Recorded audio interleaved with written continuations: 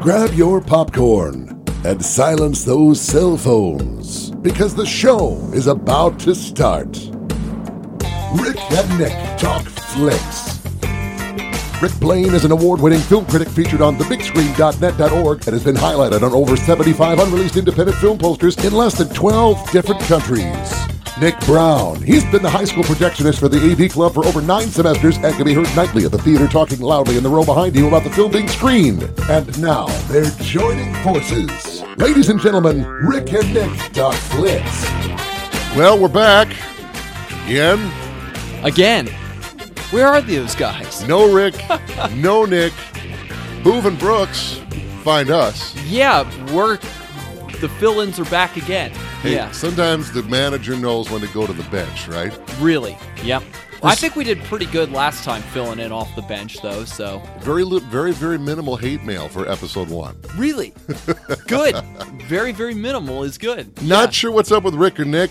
They got something going on. I saw Rick this morning. He was running around. Looked like he had something on his mind, and I don't think it was podcasting. So, well, they're big-time film people, so you never know what exactly they might have to come on their plate. Yeah, he's off to the early show. That's what it is. Yeah, as our intro guy tells us to kick off this show, they have all of these items that are attached to their credential. That intro guy seems to know what he's talking about, but I don't know. Maybe Rick and Nick, because of those things, they have to run off and get going, and then they just happen to leave behind the scraps that are this podcast and its episodes. We are the scraps. We are the go for get the stuff put together. Here you go, guys. Yeah, great, thanks. And then they don't show. So exactly. we're ready for this. Yeah, we're going to take it on.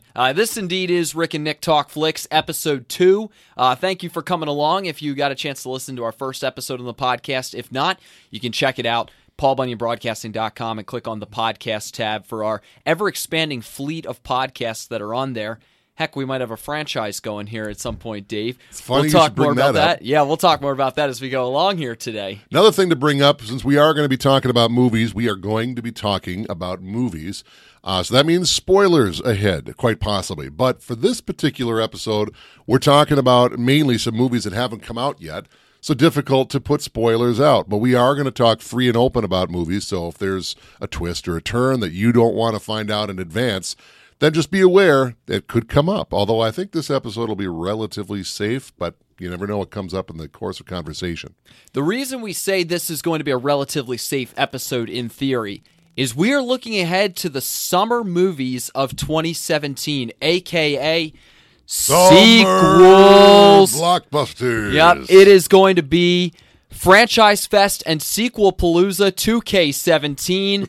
Where the heck is the originality? That's our theme here for today. Isn't that kind of the theme of summer movies anyway? It's always something with a big Roman numeral, and you know, it's all sequels, it's all franchises, it's all anything else. You don't really run into, like we were talking just before we started, a lot of original programming.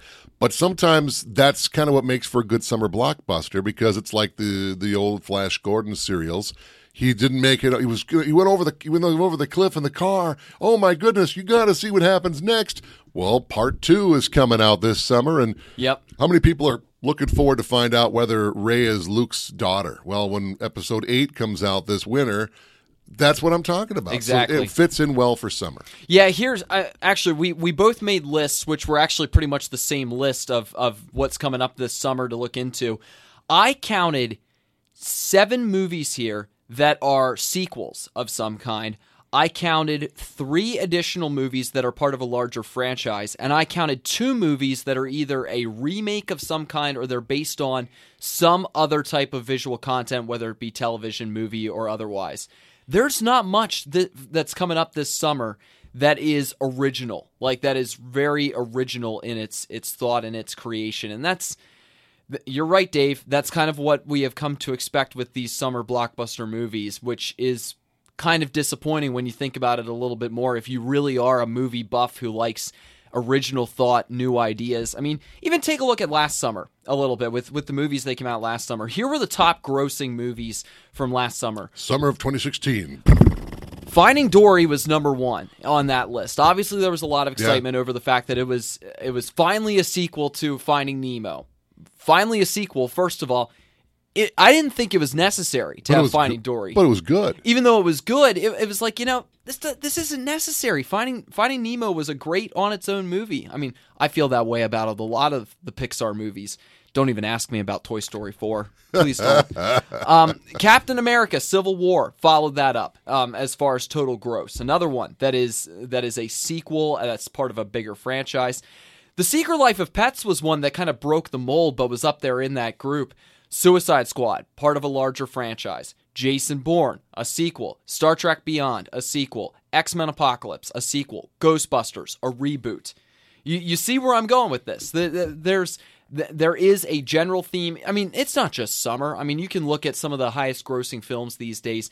They are very sequel-oriented or franchise-oriented, which this might be a larger discussion for another day since we're talking mainly about these movies this summer, but it is fascinating / a little disappointing to see that it's so many sequels that are taking over. To go back to a line from a much earlier summer blockbuster from Jurassic Park, Jeff Goldblum's character has a line where you were so impressed with the technology that you could have, you never stopped to think whether you should have. So sometimes these things like Ghostbusters, talk about last summer, it wasn't a bad movie, but there was clearly no reason to do it. It just, if you're going to have really inspired to do it, then do it. Otherwise, it was Columbia Pictures that said, hey, we want to do a Ghostbusters movie. They gave it to a talented crew, but they were just tasked with it. They came up with the stuff that I think as best they could. I think it's pretty fair. It was like Ghostbusters 2. They just did it because why not? We need to do it. We want to do it, so we're going to do it, rather than I've got an amazing idea. It would be a great sequel to this. I want to do it. Yep. Perfect example was Rogue One. Rogue One, if you know the background, they came up with, okay, we're going to do the next trilogy, episode 7, 8, and 9, but we're also going to do these in-between standoff movies. Now, one of them was going to be a Boba Fett standoff movie. Now, some of the effects team at ILM said, on their own, came up with this idea, what about this heist movie, where they come up with the plans for the Death Star? They presented it and pitched it to Lucasfilm. They said, you know what? Yeah. All of a sudden, the Boba Fett standalone movie disappeared. They kept the Han Solo one, and instead they came up with Rogue One. Yep. That was an inspired decision, and that's what I'm talking about. If they could do that with a Ghostbusters or an X-Men or whatever, that is probably going to be a pretty good and inspired movie. And that's what helps, even if it is a sequel, that's what will help make it really good. Like, I think you look at some of the successful sequels, like I think of The Dark Knight. That's the first one that comes to mind. What made it so good? Even though it was a sequel within a 3-movie trilogy that Christopher Nolan did, which, by the way, that's another thing that I enjoyed about that series was he had a plan and he had a cutoff point that he wanted to reach to end the story. Some of these franchises don't have a cutoff point. He found that point, and in the middle, he had a movie that on its own was incredibly inspired with the way that its thought and processing and plot and acting and direction all went together, and it made the greatest comic book film of all time with the way that it stood on its own and yet was representative of something a lot bigger as well. So thought like that is important. Maybe some of these movies this summer will have a little bit of that inspiration. Who knows? But they bring in the money. Yeah. They bring in the money. That's right. There's you hit it no doubt right about there. it. That's why we've got Pirates of the Caribbean 5, a movie that nobody asked for, that as much as I love the first one, it's a really good and inspired movie. Based on a ride? Really? Johnny Depp, say what you want about him. He made that movie happen. It was so quirky. It was offbeat. The sequels? Yep. Unfortunately. Yeah. So here we go with number 5. Yeah, let's go into the summer movies list then and start to delve into things. Well, before we do that, let's talk really, really quick about what summer movies kind of are. I mean, not just clearly what they are, movies in the summertime, but what are they to us? Why are summer blockbusters and summer movies so important? It's Popcorn so cool. flicks. Getting together with your friends. Yep. Saving up enough lawn mowing money to get on your bikes with your crew. Do kids have bikes anymore? I don't know. Riding off. I'm raising my hand here. Riding off to the movie theater together, sitting in the front row center. Wow, this is going to be cool, you guys. And you know what? Some of us, you never really grow up past that point. That's right. So that's what summer blockbusters are, getting together with your friends, whether it's the big tentpole blockbusters or the counter-programming, because you get a big movie that'll come out. You might get a movie that has nothing to do with any of the people that are going to want to see the big movie, so it's counter-programming. And one movie that I'm kind of interested in, is called Snatch. This is Goldie Hawn. Hasn't made a movie in like 15 years. Wow. And she's teaming up with Amy Schumer. They play mother-daughter, and they get kidnapped. It's sort of a buddy comedy. And Goldie Hawn did an interview recently where she said a lot of these just kind of interesting offshoot movies that they used to make a lot of that were not part of any franchise. There was character development. There was a plot. There was all these threads that make an important movie. They just don't make those anymore. And it's all surface level with those elements. Yeah. It's a bunch of, if you're talking comedies especially, it's a talented cast. But it's a series of sketches and improvisations that just kind of loosely tie together a story, rather as much as like the movie Neighbors. I love the movie Neighbors. But what's the story really about? Sure, it's got a narrative, but really it's one sketch strung together to another sketch, kind of like how an action sequence will string into the next action sequence, and somewhere in there is a story. So the movie's not out yet, so we can't comment, but Goldie Hawn says, this is the kind of movie that I used to make. And we're going to make one of those movies. So we'll see how it does. If you're going to be that selective, like it sounds like she is with picking it out, you would hope then that means this is going to be something of substance. Yeah. So my point is, while you get the big tent poles, you've got Guardians of the Galaxy, you've got The Mummy, you've got DC and Marvel. You've also got some of the counter-programming like Snatched and others that kind of fly in under the radar that you might go and see because the kids are in the theater one watching the action movie and you're in theater two with your husband watching this other movie. And there are gems to be found. So we'll see if Snatch lives up to it. It's worth keeping an eye out for them. Yeah, just checking out various movie websites, keeping an eye out for what they might look like. If you're a review kind of reader, you can look into them a little bit. Although, take reviews with a grain of salt. I think that's always worth stating. One thing I'll bring up as far as summer movies, just going to them. And it's different now, I'm betting, because I got a kid now, and things are a little different now. You can't just go running off la-di-da with your gal, because someone's got to stay with the kid. Correct. So when those premieres open up, if it's going to open Friday night, that means Thursday night they'll have the midnight showing, even if it's earlier than midnight. It's fun to go, because usually you don't have a lot of little kids, people that don't want to be there. People that are at the midnight show want to be there. So you don't get the talking, you don't get the texting, you get people that want to see it. Mm-hmm. But if the movie starts at midnight, it means you're not getting out of there at 2 a.m. or whatever. People show up in their pajamas, they're comfortable. That's fun. You go in there just hyped and amped. 2 a.m, you're tired. True that. But you're still, oh, that was awesome. It's a really cool experience. Oh, yeah. And I can promise you this. It won't happen in the next couple years, but it will happen. There'll be some really cool movie that'll come out in the summertime, and when my kiddo is still a little kid, maybe 10, not old enough to do it, but old enough that he's going to get to do it, I'll take him to a midnight showing, and he'll have a ball. Star Wars Episode 12 or whatever it'll be, he'll get to see it. Oh, that's going to make me a little worried, Dave, if it goes into Episode 12 range. They've already said we got plans beyond 9. Oh, man. Well, so we got the summer of 2017. Yes. And another thing we were talking about just before we really get off the board here is that summer movie blockbusters you think are going to be, Memorial Day to Labor Day.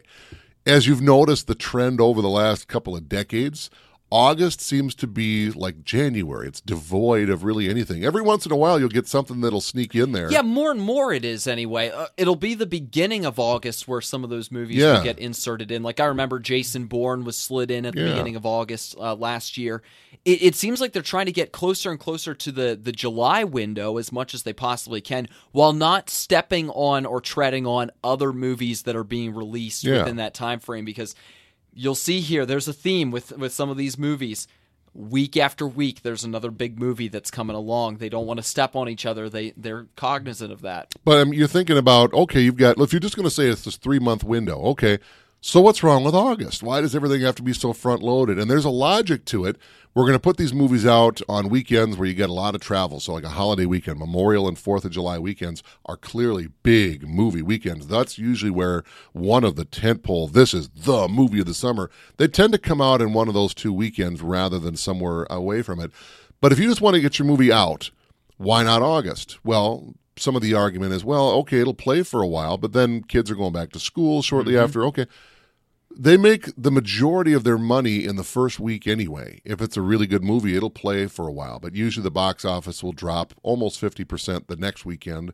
Okay, if it's a big drop, that's indicative of how good or bad the movie is. Yes. But you still have a whole month. And we have the argument that we'd said, if it's a good movie, people will see it. Exactly. Word of mouth. Rarely is the movie will come out where the box office the next week actually goes up or stays the same. If you build it, they will come. Yeah. It applies to the movies as well. And, of course, that coming from a movie. Well, think about it applies. Think about Deadpool. It wasn't a summer movie. It came out on Valentine's weekend against 50 Shades of Grey, I think was the same year that came out. So it was counter-programming. You're going to go see the romantic sex movie, or... They even created commercials based around that.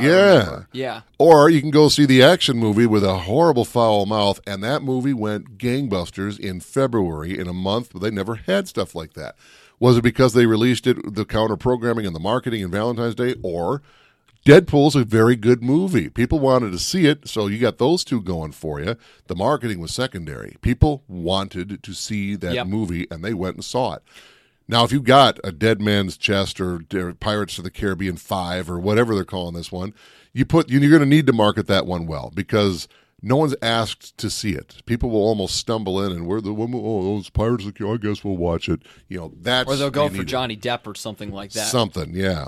So you've got movies like that, but look at 2017. We were talking about there's two perfect summer blockbuster movies that didn't come out anywhere near the summer. One of them just came out the weekend that we're recording this podcast. We just had Fate of the Furious come out this past weekend. Right. Very much a summer movie, but it came out in April. Beating the summer rush, and yet it has gotten a huge box office. It is open with over 500 million globally. I mean, that's just how big the Fast and Furious franchise has become. Domestically, just over 100 million that it pulled in. 500 million plus, though, globally for the Fate of the Furious, according to Rotten Tomatoes. I mean, that is crazy. Yeah, and not only that, reviews are saying I haven't seen it, and I don't think you've seen it, so we're not going to spoil it, obviously. Reviews have been decent. Yeah, they've been not overwhelming. They said the last one was better. Do you think this might be one of those where they're going one too long? Because, Paul Walker is clearly not showing up in any of these anymore, not unless they bring him back like Moff Tarkin in Rogue One. Well, I'll just say this. When I look at something like the trailer for Fate of the Furious, I keep thinking every time that I either see one of the movies or when I see this trailer, I go, there was a time when they raced cars in these movies. Now they're racing submarines. There was a time when they raced cars. Yeah, now they're jumping on ice past submarines.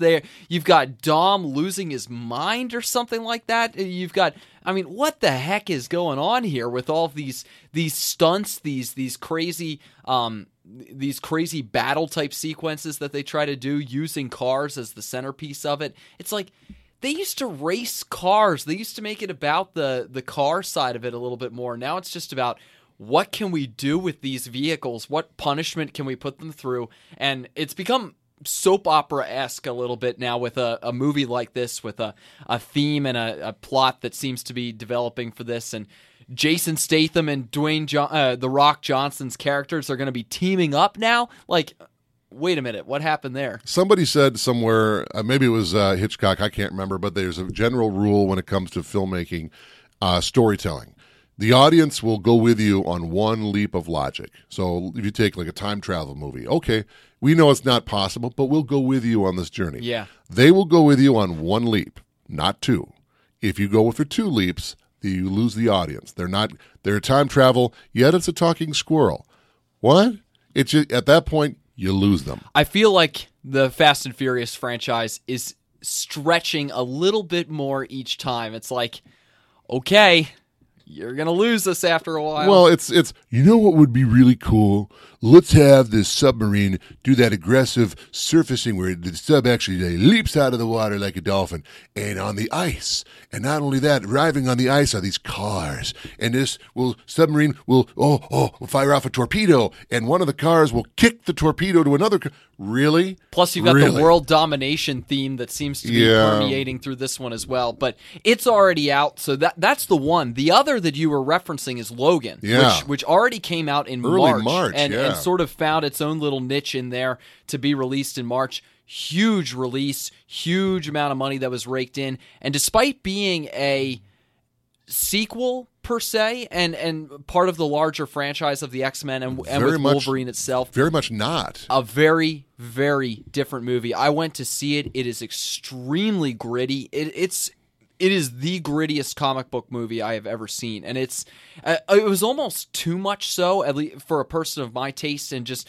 I thought they maybe tried a little too hard to be extra gritty with the extra violence, the extra language. I thought that there were some things that they didn't really need to do to drive home what they were getting after, because if otherwise, as far as like a deep story that really cut to the core emotionally, oh yeah, they had it, definitely. I think you got to give a lot of credence to Deadpool, because you got a very, I wouldn't call Deadpool necessarily a gritty movie. It's just very unvarnished as far as making it kid friendly. It's just, it is what it is. Correct. It's in your face.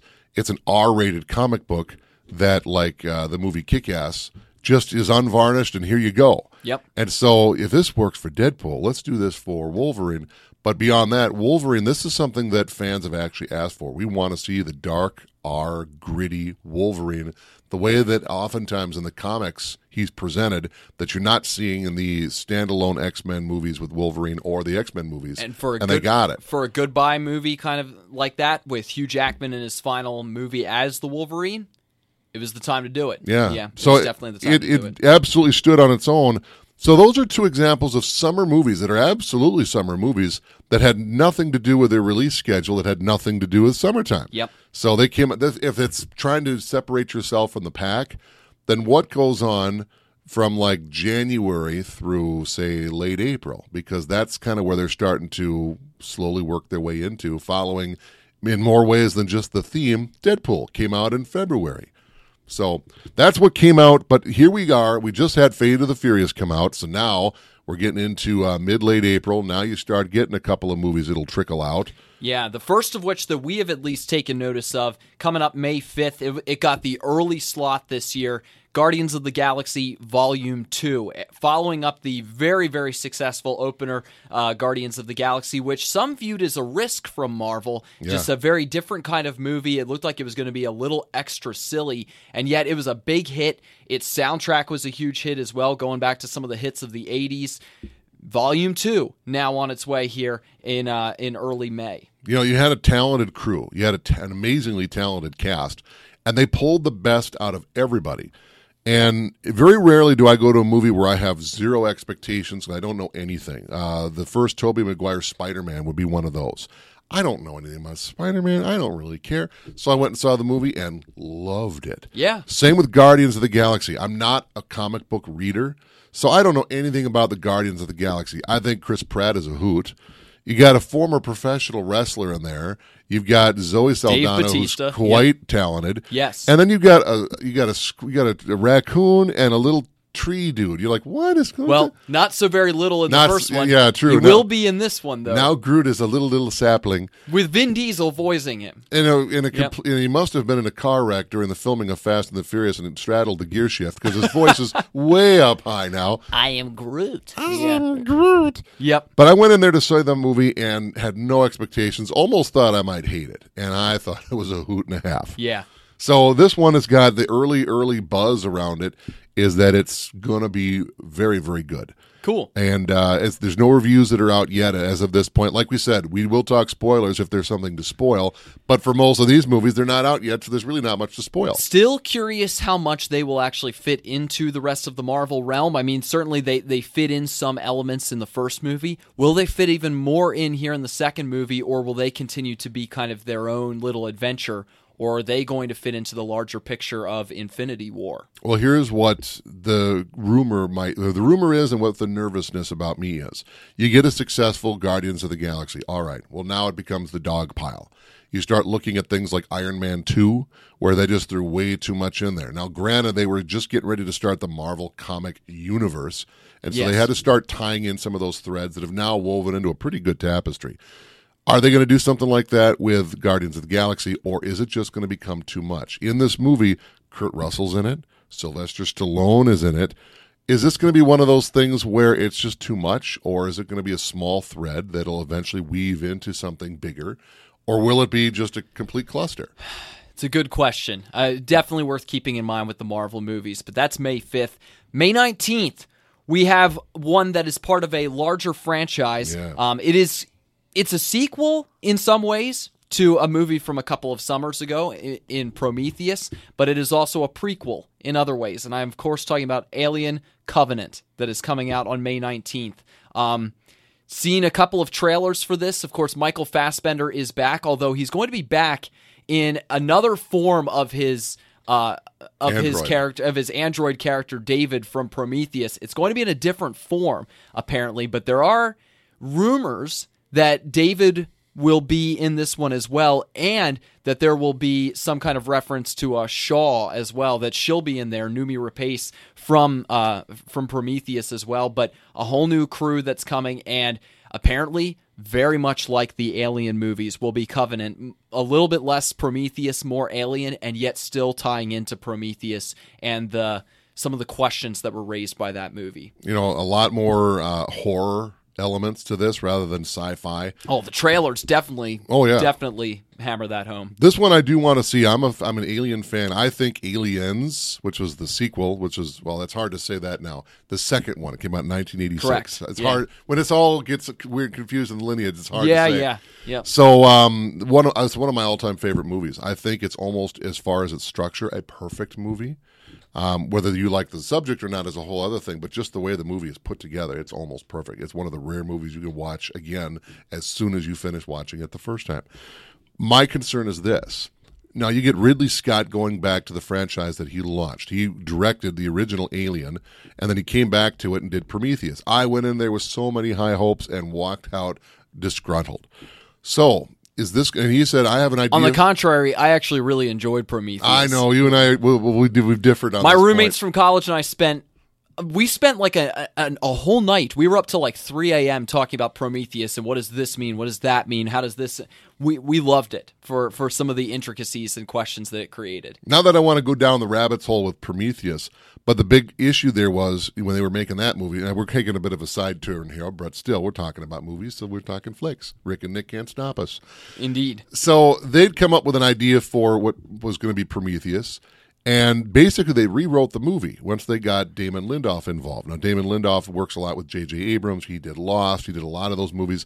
And of that writing crew under J.J. Abrams, Lindelof was the one that would always throw out some weird curveball and would rarely answer the curveball. Like, what was that mysterious mist in Lost? They never really answered that, Nope. That was a Lindelof thing, something to get people talking, but never had a resolution to it. And so a lot of things that were coming up in Prometheus were Lindorfian, if you want to call that a term. That's where you hope that a movie like this will help fill in some of those gaps. You hope it will. You Correct. hope the next episode of Lost will explain it. No, it didn't. I'll be next season. No, it didn't.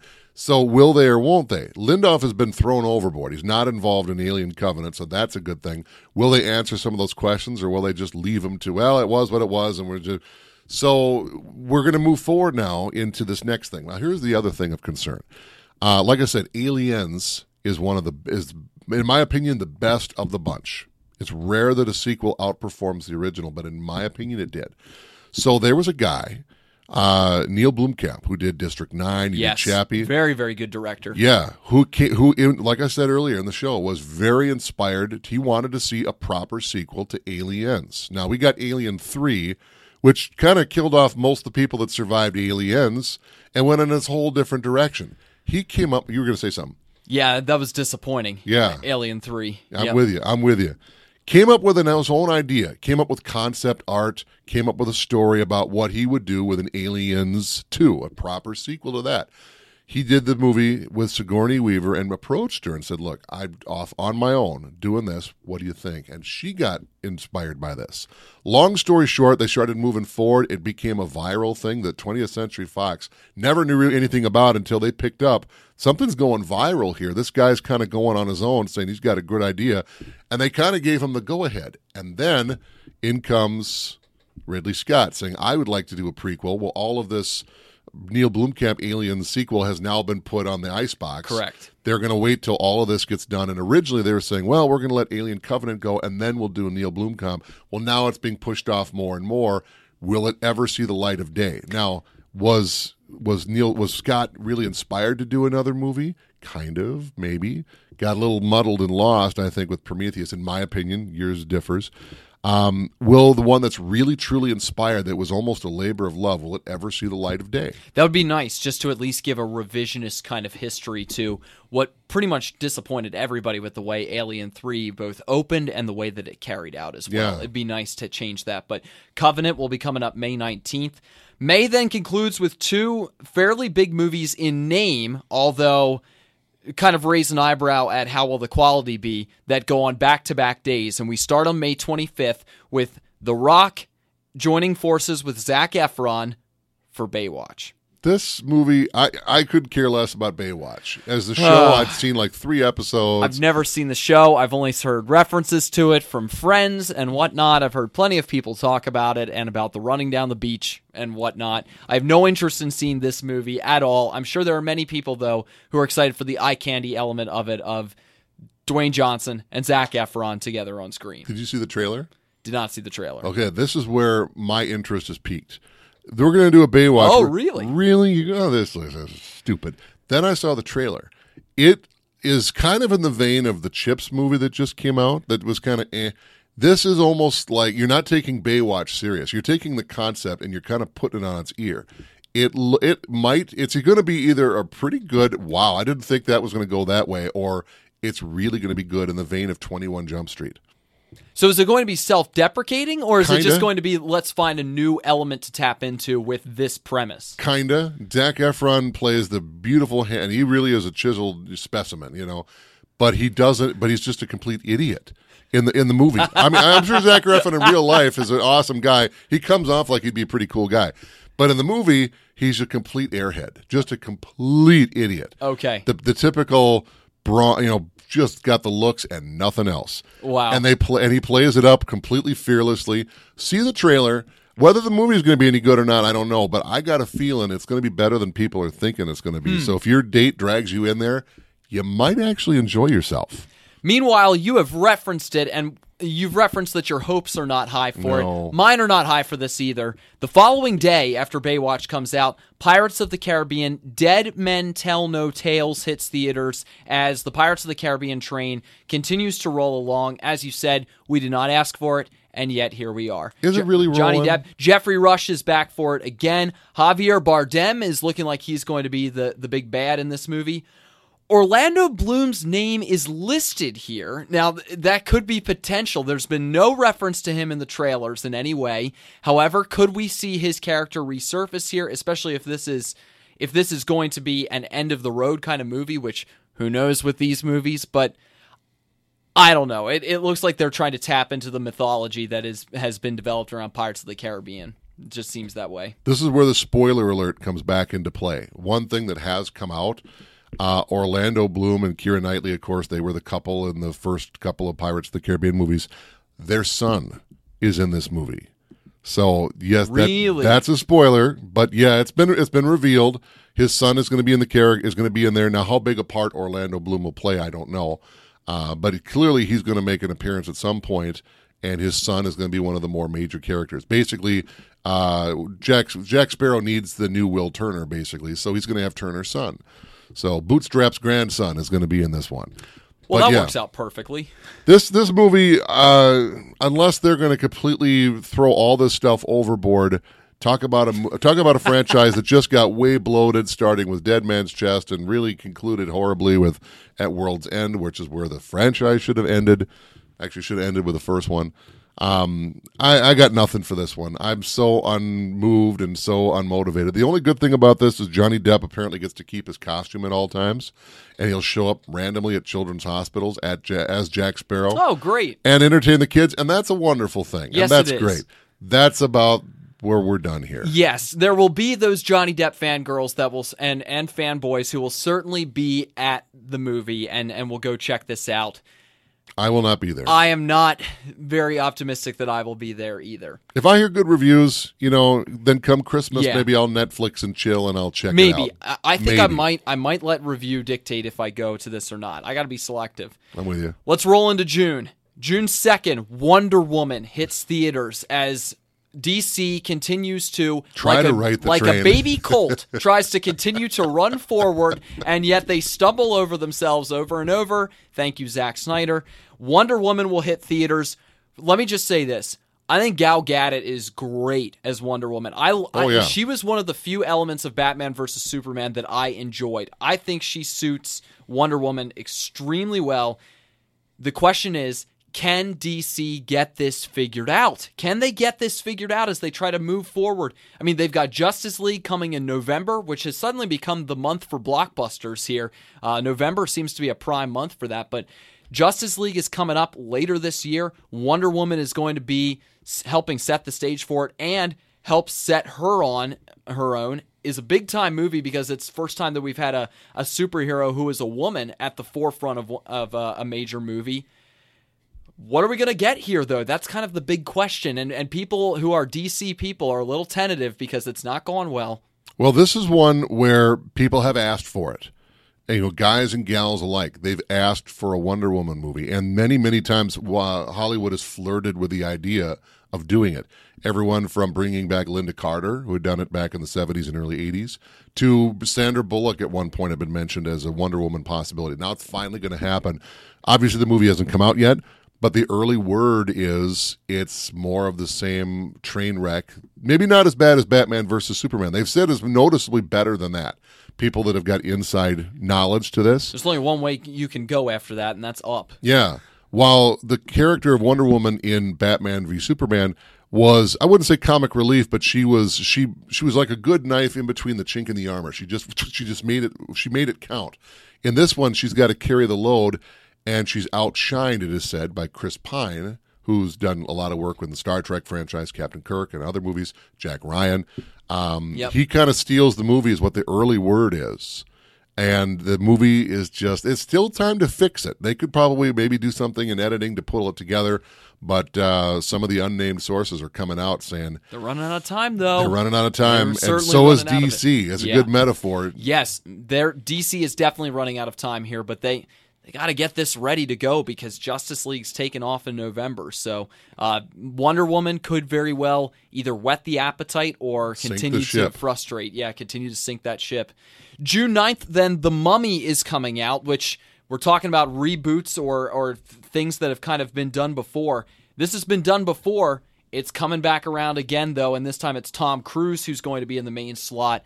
Big on visual effects by the early looks. Yeah, I didn't know what to think of the 1999 The Mummy with Brendan Fraser and all that. I was like, really, what?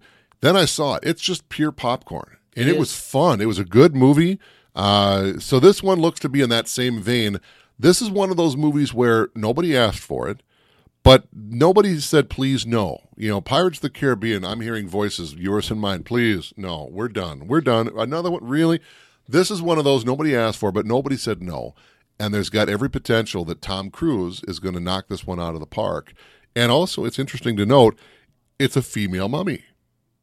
Interesting. Sophia Boutella, who's in Star Trek Beyond last summer, is the mummy. Oh, really? And she's come back to find her revenge lover or something along those lines. It's also wrapped up or whatever the deal is. All right. It looks like it could be a surprise over the park. I'm not a big Tom Cruise fan, so I'm a little uncertain about all of this, especially if there's a reboot involved here. But I don't know. Visually, it looks kind of spectacular, like pretty big and gaudy as far as the visuals. So if you dig that, you might dig The Mummy here this summer. No pun intended. It took me a minute to pick that up. I got what you're saying. Digging it up. Yep. I will give one piece of credence to Tom Cruise, and I'm not the biggest Tom Cruise fan either, but with a rare exception, his movies are actually pretty good. Even if you don't have any interest to go see him, try go see The Day After Tomorrow or Live, Die, Repeat or whatever they're called. Edge of Tomorrow. There we go. Yes.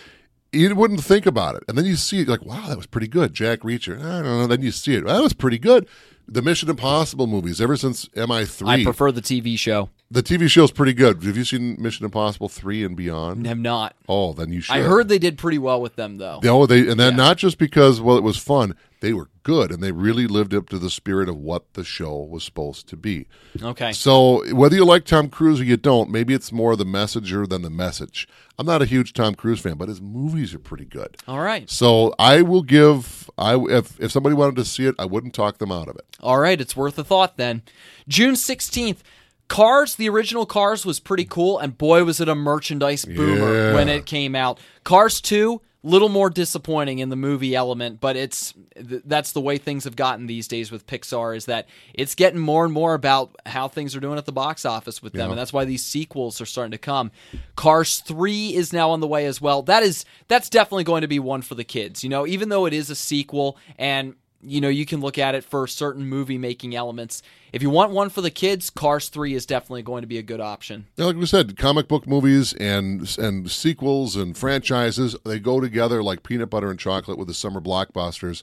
You can't just be an adult and have to go see these movies. You got to be the kid that's saving up your allowance money to go get a ticket for Cars 3. In the same vein, Despicable Me 3 is coming out later on in the summer as well. It'll be June 30th that'll be coming out. Same kind of thought behind that. By the way, I love the original Despicable Me. I love that movie. I think Steve Carell is great. My wife loves those movies. Doing what he does. Yeah, so if you're looking for movies for the kids, those are going to be good options. There's even Captain Underpants coming out this summer, too.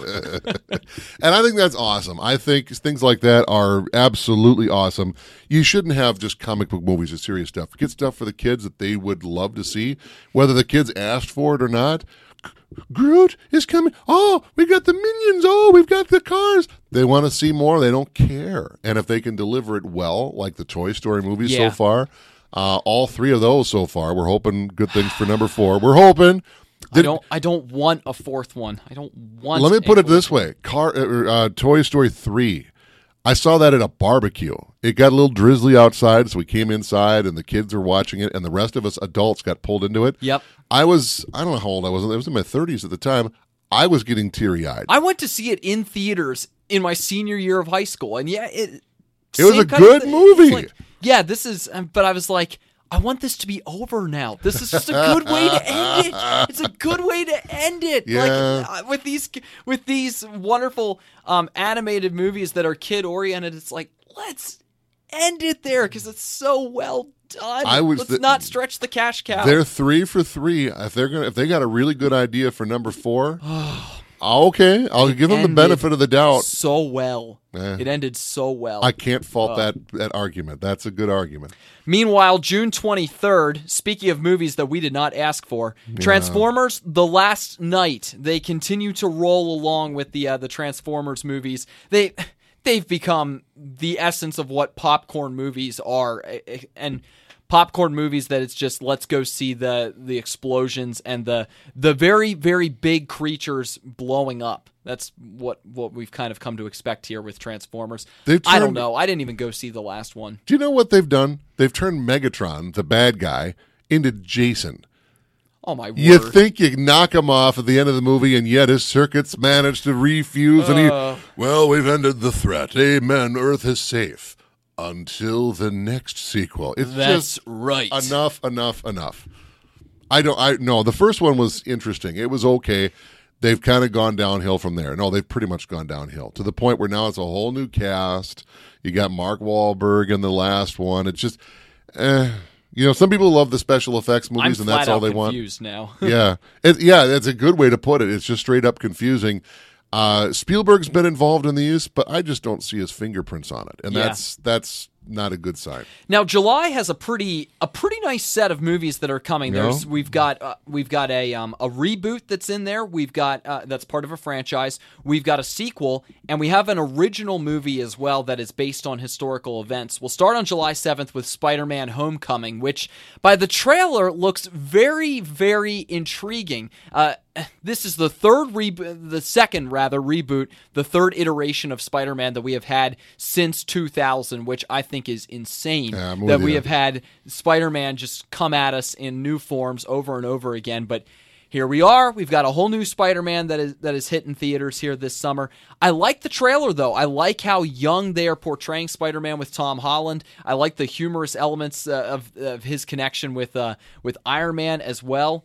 It has some interesting depth to it by the looks of it, and just the way that it'll fit into the rest of the Marvel universe. Yeah, he showed up in Captain America: Civil War, just a small steam-sealing part, actually. Hey, guys. So that was a good way to introduce the character, get a little interest going.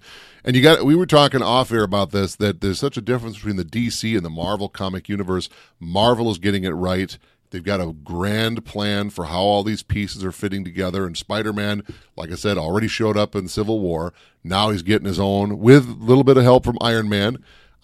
This could be a good one. And while I had no interest in the Amazing Spider-Man movies with Emma Stone and Andrew Garfield, nothing against them. I saw that movie 10 years earlier with Tobey Maguire, basically. Yep. And I didn't have any interest to see the sequel, and there's a reason why they're not doing a third one of those.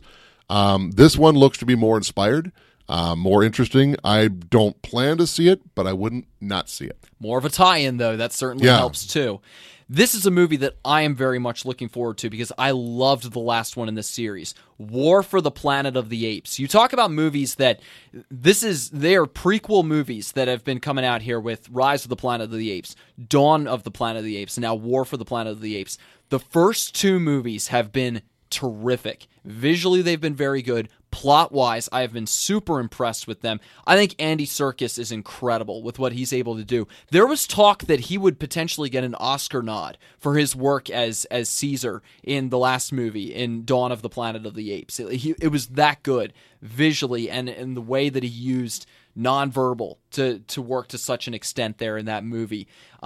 They've been very good, the first two movies in this Planet of the Apes reboot. The first one was good. The second one was even better. Like, it got rave reviews with how well it did. Now they're getting to the war element as the Planet of the Apes continues to be shaped and the mythology behind it continues to be shaped. This is one of those, I'm not ashamed to say it, but it's just, you can't catch them all. I've not seen the first two of the reboots. Now, I've seen the original, of course. I saw the Tim Burton one that he did a few years back, which was and I wasn't really inspired to see the first one of these, but I heard really, really good things. Yeah. I heard the same thing about the sequel that came. It was really, really good, maybe better than the It was better. I have intentions to see, probably not this one. I'd like to catch up, because this is one of those where you need to see the first one, to see the second one, to see the third one. So I'd like to start them. You don't even have to see necessarily the Charlton Heston Planet of the Apes to really to be able to watch and take this in, because we are going back to where this all started, because with the Charlton Heston one, he blasts into Earth and heck, they blew it up and it's all gone by that point. So, we did mention spoilers, right? It's a well-known spoiler. You blew it up. Yep. So anyway, so you don't necessarily have to see that movie to be able to see these and appreciate what they are and sort of what they've become. However, if you have seen that and you've seen the other ones that came with it, you then can appreciate sort of what becomes and what happens here as this goes on. But on their own, they are spectacular. And like I said, just some of the nonverbal elements to it and the simian versus human type of elements to it. It's fascinating. You know, you brought up the thing about Andy Serkis. For those of you that don't know, he's the guy that gets all wrapped up in the motion suit. You don't actually see him, but he did Gollum in The Lord of the Rings. Mm-hmm. He did King Kong in the Jackson redo a bunch of years back. So he plays the lead monkey, basically. You've seen him every once in a while. He'll show up as himself. In fact, he was in King Kong as himself, too. Correct. But what he is able to do and what he has done, if nothing else, he should get a lifetime achievement because of what he has done. It's amazing. With motion stuff. And it's all filtered out into other movies that he has nothing to do with, but he pioneered the way. Yep. Absolutely deserving of some kind of big recognition, I would agree. If you're looking for an original movie, something that is going to be different, this is the movie for you, and this is one that both Dave and I are very excited about. I'm excited because Christopher Nolan is my favorite director, and he comes up with original ideas and original stories really well. Even with something like the Batman movies, he still stuck to just 3 movies, and he made something original out of it. July 21st, his next movie is coming out, and it is called Dunkirk, and it is based around the 1940 escape from France across the English Channel by English and Allied forces during World War II, a pivotal point in what was a very dark period of World War II, but this escape was a massive flashpoint in the war, and that's what he's going to be touching on here in this particular movie. Kenneth Branagh will be in it, Cillian Murphy as well, Tom Hardy is going to be in it, and Harry Styles will be making his movie debut, which of course is going to draw a lot of interest from fangirls of One Direction out there, and yet you're going to get to come see a movie that looks like it could be very good, and a war movie from Christopher Nolan, which is something new. Not to take anything away from the movie, but I just kind of get a kick out of the possibility.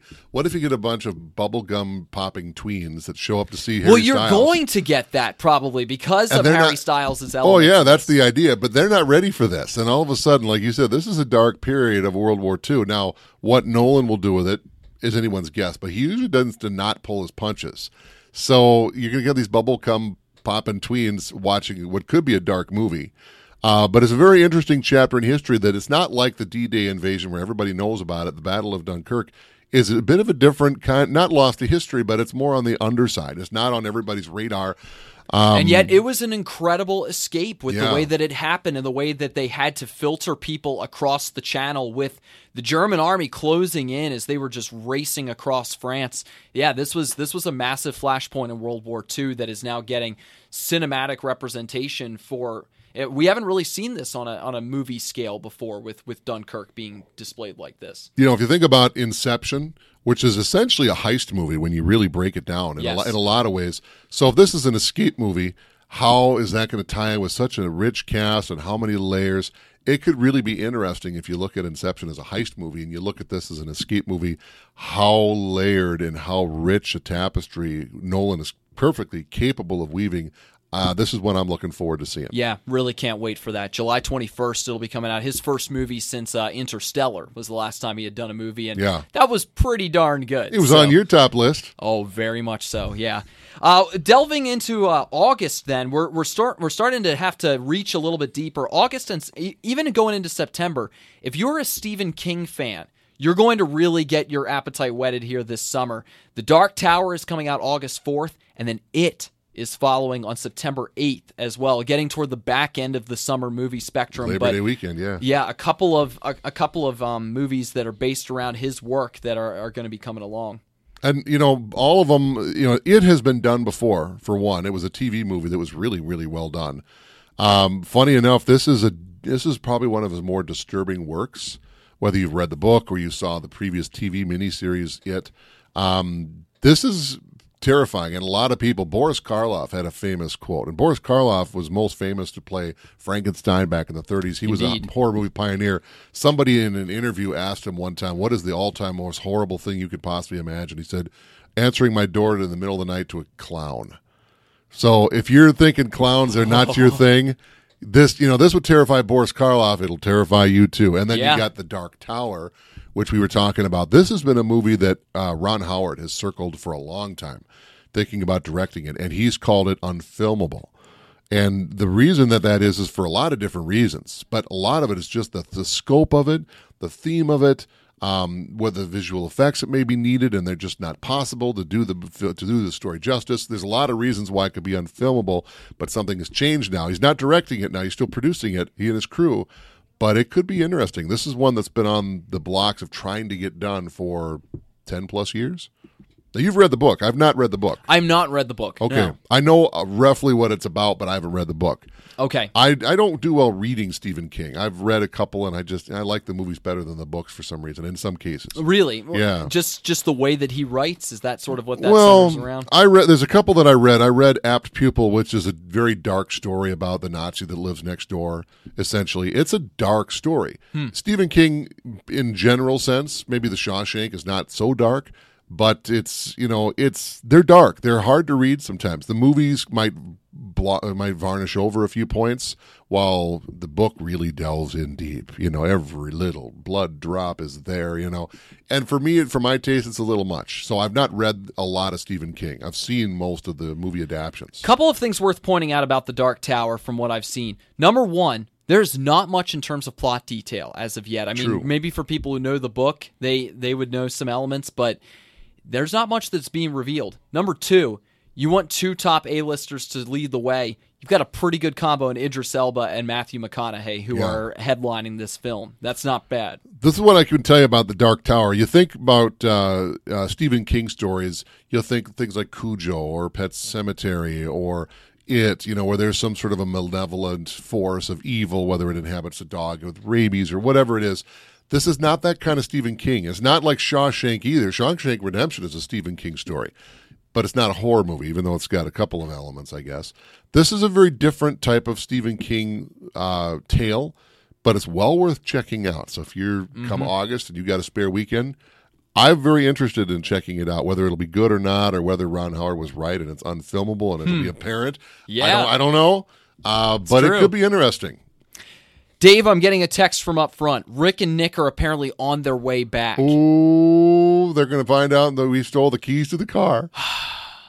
I thought they gave us the keys to the car, but I don't know. Gave. There seems to be concern, though, that we aren't supposed to be here. Is it time to get out of here? I think it might be time to get out of here. Ooh, I think I heard a voice down the hall. Hey, it's been fun, Hoop. It has Thank you been so fun. Much. Yeah, we hope that you will enjoy Sequel Fest or Sequel Palooza and Franchise Fest 2017 that's going to be coming along here. There are some good movies that look like they'll be on the way this summer. Surely going to hit the box office hard here this summer as well, but it is fascinating how the big movies are stretching out over time more and more, but that's a pretty solid list that's coming out here this summer. And we'd we'll love see to how talk they do. about them more, but gee, look at the time. We got a thing. I'm sure we'll get more time in the future, though. Thank you, guys. Enjoy your time at the movies. Until next time, Rick and Nick will join you next time. That's right. Allegedly. Thanks very much. We'll see you at the movies.